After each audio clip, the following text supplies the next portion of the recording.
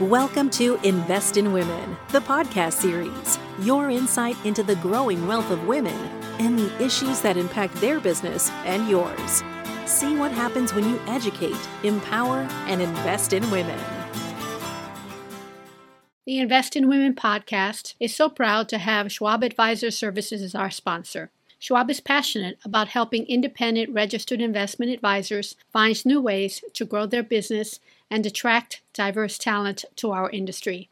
Explore your path to independence at advisorservices.schwab.com.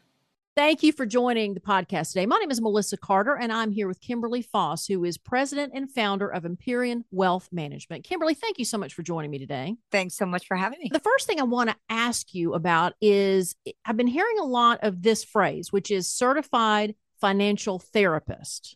And so I was hoping maybe you could give a bit of background on what that actually is. Sure. It's actually a new designation. Certified financial therapist. There's levels 1, 2, and 3, very similar to the levels that they have in psychology.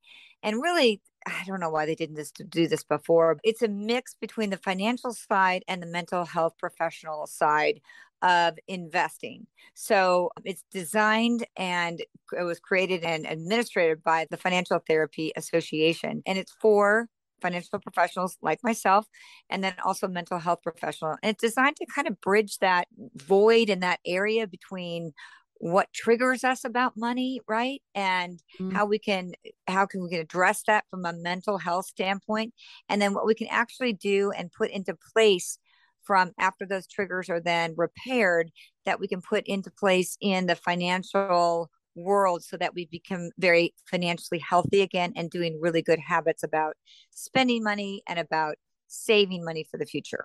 Kimberly, I'm surprised that hasn't been something established since the first investment was made. Seriously, right? I mean, it has been so long. I just can't believe it's taken this long, but it is quite a gray line. I think it's very hard because when you do become a CFT level 1, you have to figure out basically what am I going to do? So I can see some traits, right? As a sort of a therapist, I can see some traits that are inhibiting my client because of money traumas early on in their lives. I can identify that. Then how do I actually take that and then put it into useful steps to actually turn that around so that the client can then be helpful about spending money, especially those women who have gone through a divorce or are widowed and they really aren't financially savvy. Well, and I think a lot of women aren't financially trained from the start and they get themselves in those situations. Do you think that this trauma you're talking about is the reason why a lot of people don't seek advice from a financial professional? Oh, absolutely. They don't want to it's like anything else. No one wants to face the hardcore reality of maybe some issues that you had that might actually go back to when you were like 5 or 6 years old and were developed that's where our money personalities get developed anyway. It's really in those formative years of maybe what your parents did. Your parents, let's say, were tight with money and fought constantly about money. That causes trauma that you never have enough money, or money is just, you have to fight for it in your marriage. And of course, that then trickles down in the marriage and it makes things just a lot more difficult to deal with, to save for retirement and even savings for kids, 529s, these kind of things. Kimberly, before we go into your work at Empyrion Wealth Management, I want to ask this, based on what you just said, if somebody is, let's say, a parent of a young child or a grandparent of a young child and hearing this, when you talk about that trauma starting that young, what are some of the things that they may need to watch out for when it comes to talking about money in front of a young kid? Well, just be cognizant of maybe if it's a grandparent, especially, you don't know what went on with your kids, with them raising their children. You don't know, particularly if you weren't there, right? So just be cognizant of those money issues and those money triggers. And if the child backs off and doesn't really want to talk about money, or really shows kind of recoils physically, sort of, when you're talking about money, these are kind of the telltale signs that there's some money issues there. And you would want to seek out, maybe speak with your certified financial planner, ask them if they are a CFT, or if they know of somebody who is, that maybe you can get some help and maybe you can, as a grandparent, offer to pay for the services of that CFT for the parents to help the children. Well, now I'm assuming that all this therapy, certified financial therapy, Correct. just basically helps you understand your clients better. Now I want to focus on your firm and what do you specifically do to better understand your clients besides this? So I do this. And I mean, I think I always fancied myself as a closet therapist in my early days, but then I realized that I like to solve problems for people. So therapy, you have to help them to solve themselves. So you just kind of guide them so you don't actually solve it. So that would be very frustrating for me. So that's why I became a financial advisor, right? So, but it does help.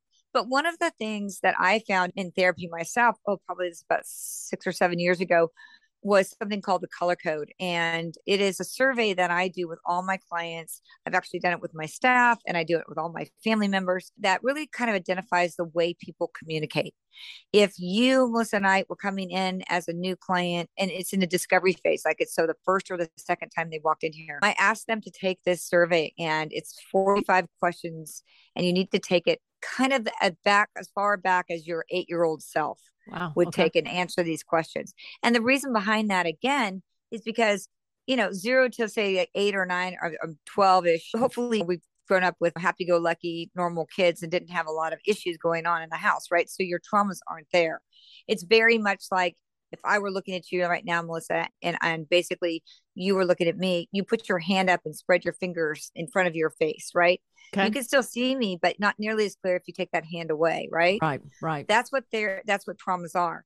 When traumas come into our life, they inhibit us to be who we truly are. So we're going to react differently because of those traumas. And with money traumas, that's important to know, right? Because you're not going to make any headway with all the data and graphs and number crunching if this person is reacting from an emotional standpoint. Your amygdala and your frontal cortex cannot operate at the same time. It's either logical brain or basically emotional brain, right? So we need to make sure we calm the emotional brain down so that they can think then and they can get the information. The color code helps me to understand, how do they receive information? Do they receive it through emotions or do they receive it through logic and reason? Okay.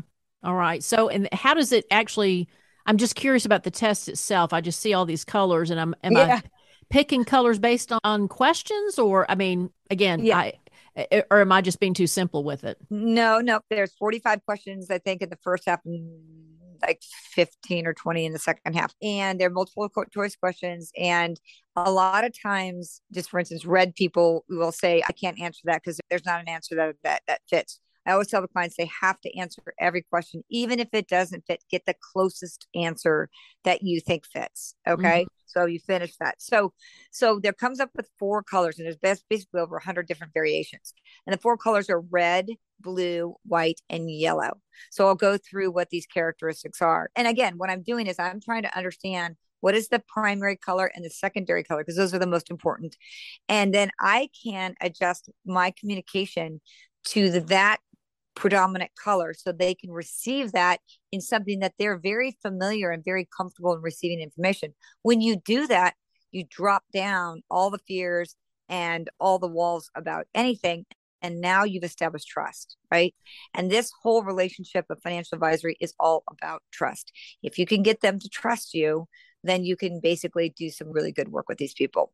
Well, it's like I said earlier, I think the reason a lot of people don't go to financial advisors is because they don't trust them, right? Absolutely. Or they, whether they had a bad experience personally or not with that. So it just seems like what a brilliant move to be able to, before you even dig deep in the client's experience or the client's choices for their money, know how to talk to them.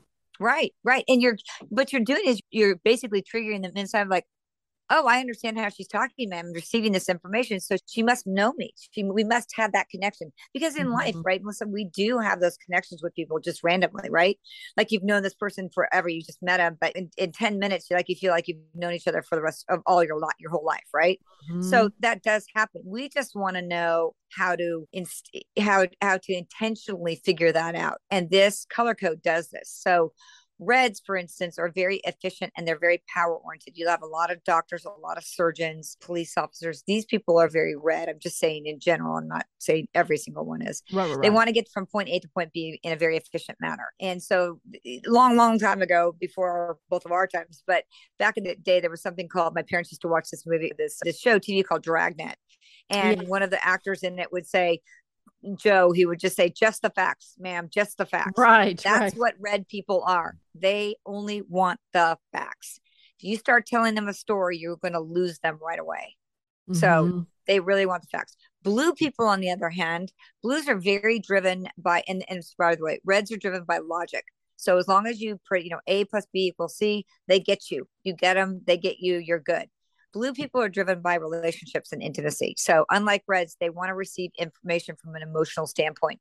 They want the stories. They love the stories. So if you have anybody they're talking to and it's just like enthralled in a story, you've got a predominantly blue person on your hand. And they receive information through emotions, not logic.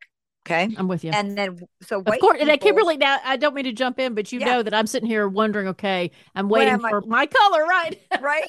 Everybody's doing right. Okay. Continue. Sorry. Okay. Right. You just go to well, what am I? And remember, there's two predominant colors. It's your two predominant colors. Okay. So white people really fall into the category of like, look, they want everything incredibly calm.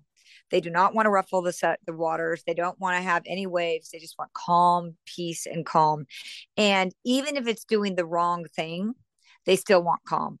They won't. It's like kind of like in 2008 or even right now, right? These people want to put their head in the sand and not look at they don't want to know. If they don't know, they think it'll go away, right? They just want calm. So that's the white people. And they also receive information, interesting enough, from logic and reason. So they receive information that way. Yellow people just want to have fun. Yellows just want to have fun. They are all about the fun. It's not that they're bad. They're just all about the fun. They're very happy-go-lucky people. They're always the half glass full. Half glass full. And they also receive all this through emotions, and they're also storytelling as well. So basically blues and yellows get along pretty well, and reds and whites get along. Not to say that always happens. You can have a blue red. Problem is blue and red are both the most controlling of all the colors. They want to control the situation. Makes sense, kind of, right? Yeah. The reds are because they are most efficient and they want to be in charge. Blues, though, because they're so hypersensitive, they have almost had that sixth sense. So they get hurt emotionally quite a bit. So they end up trying to control the situation so they protect themselves, right? That's a blue. So yes, what do you think that you are? Well, I see me in blue and a little bit of white. Like, I don't know. It's so funny. I would love to. I'll send you the questionnaire and you can. I was going to say yes. If I did all the questions, absolutely. I'm curious which side I'd fall in, but I'm certainly not a red. But it's funny when you talk about whites and reds getting along. Most of my friends are the reds, right? And they're the ones that usually cut through the crap. Exactly. And I'm like, look, I'm just go along, get along. Unless you don't know what you're doing, and then there'll be conflict. But anyway, and of course, this what you do for a living in this show is about money, right? Investing. Right. And so, but what I love about this is that you cannot take the emotional element out of your business and you dive right into it because that is really the driving force of people's investing. It ends up without them realizing it, right? Yeah. And the thing is, I don't want to say this is disarming, but it takes a different approach. And I think by even taking this approach in the beginning, and I do this, like I say, in my discovery meeting, their response is, wow, I've never had an advisor. I mean, we've interviewed like 4 advisors. They've never done anything like this before. They never try to get to know the person. And I just tell them, I said, look, there's no right or wrong answers on here. It does get a little frustrating, especially I don't say for red people. I just said sometimes it gets frustrating.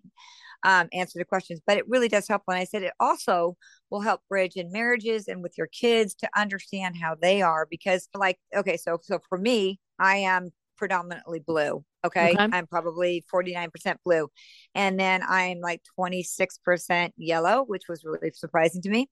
But I bet you have yellow in you too, because your personality, you're on, you go on you're on the podcast. You're kind of a personality of sorts. So I bet you have some yellow in you too. And then the rest of me is red. And I have like 1% white.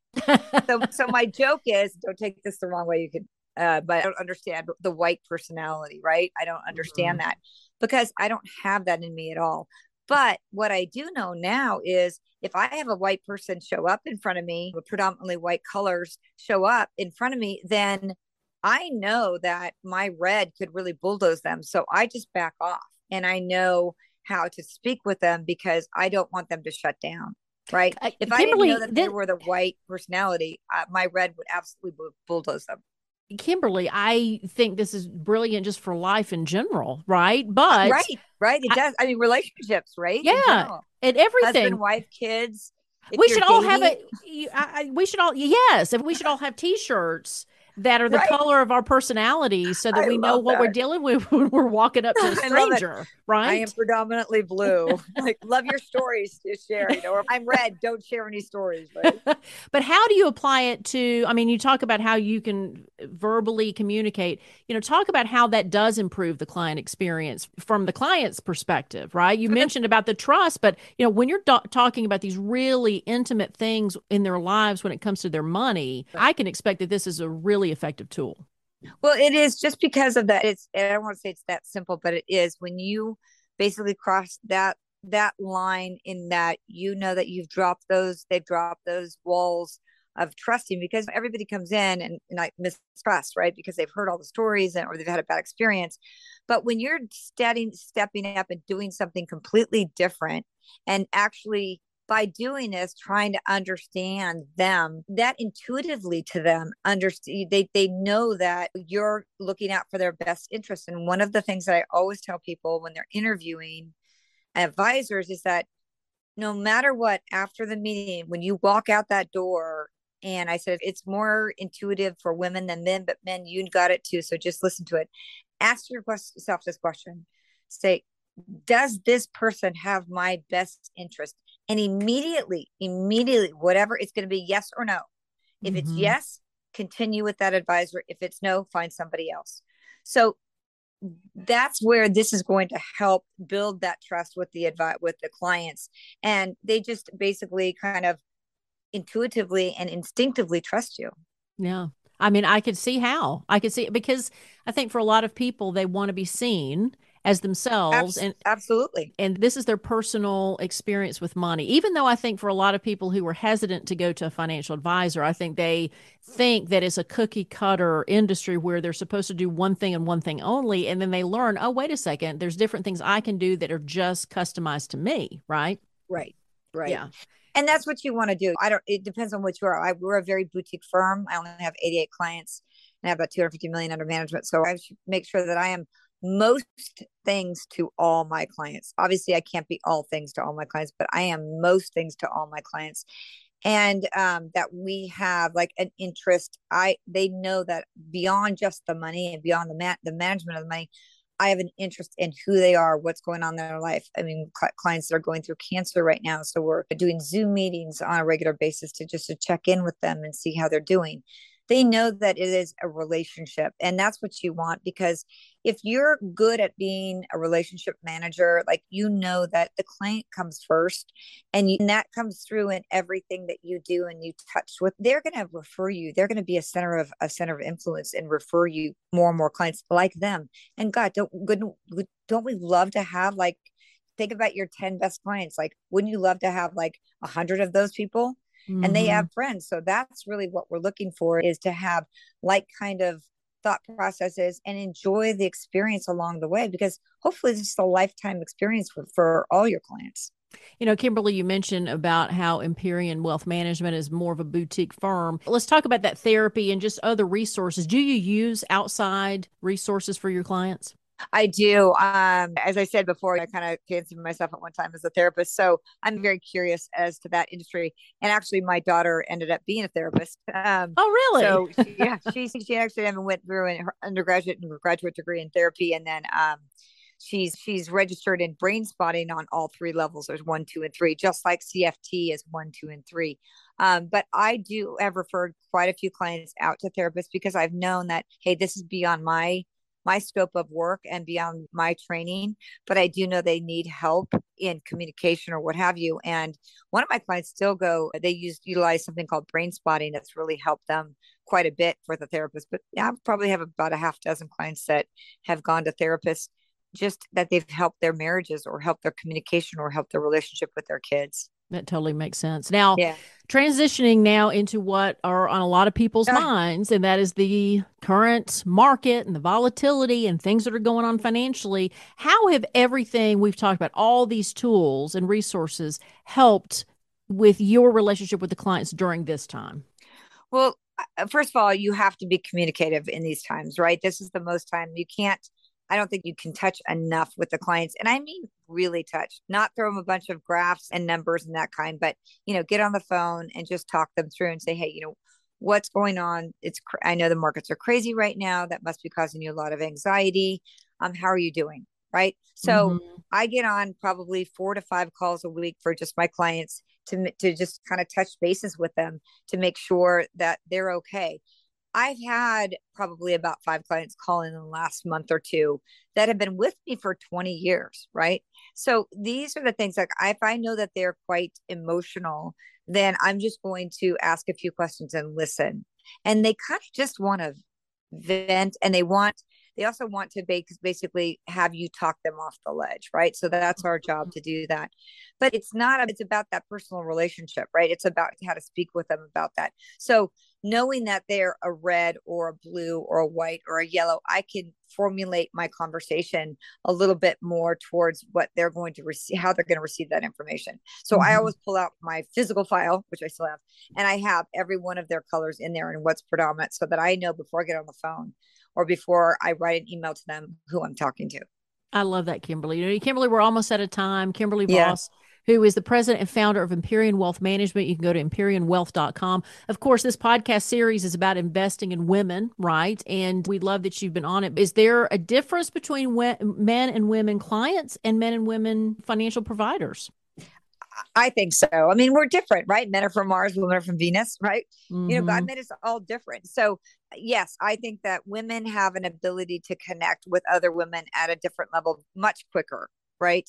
And men, some men do too, but it's a little bit more to try to connect with them at a level that's going to kind of solidify the relationship.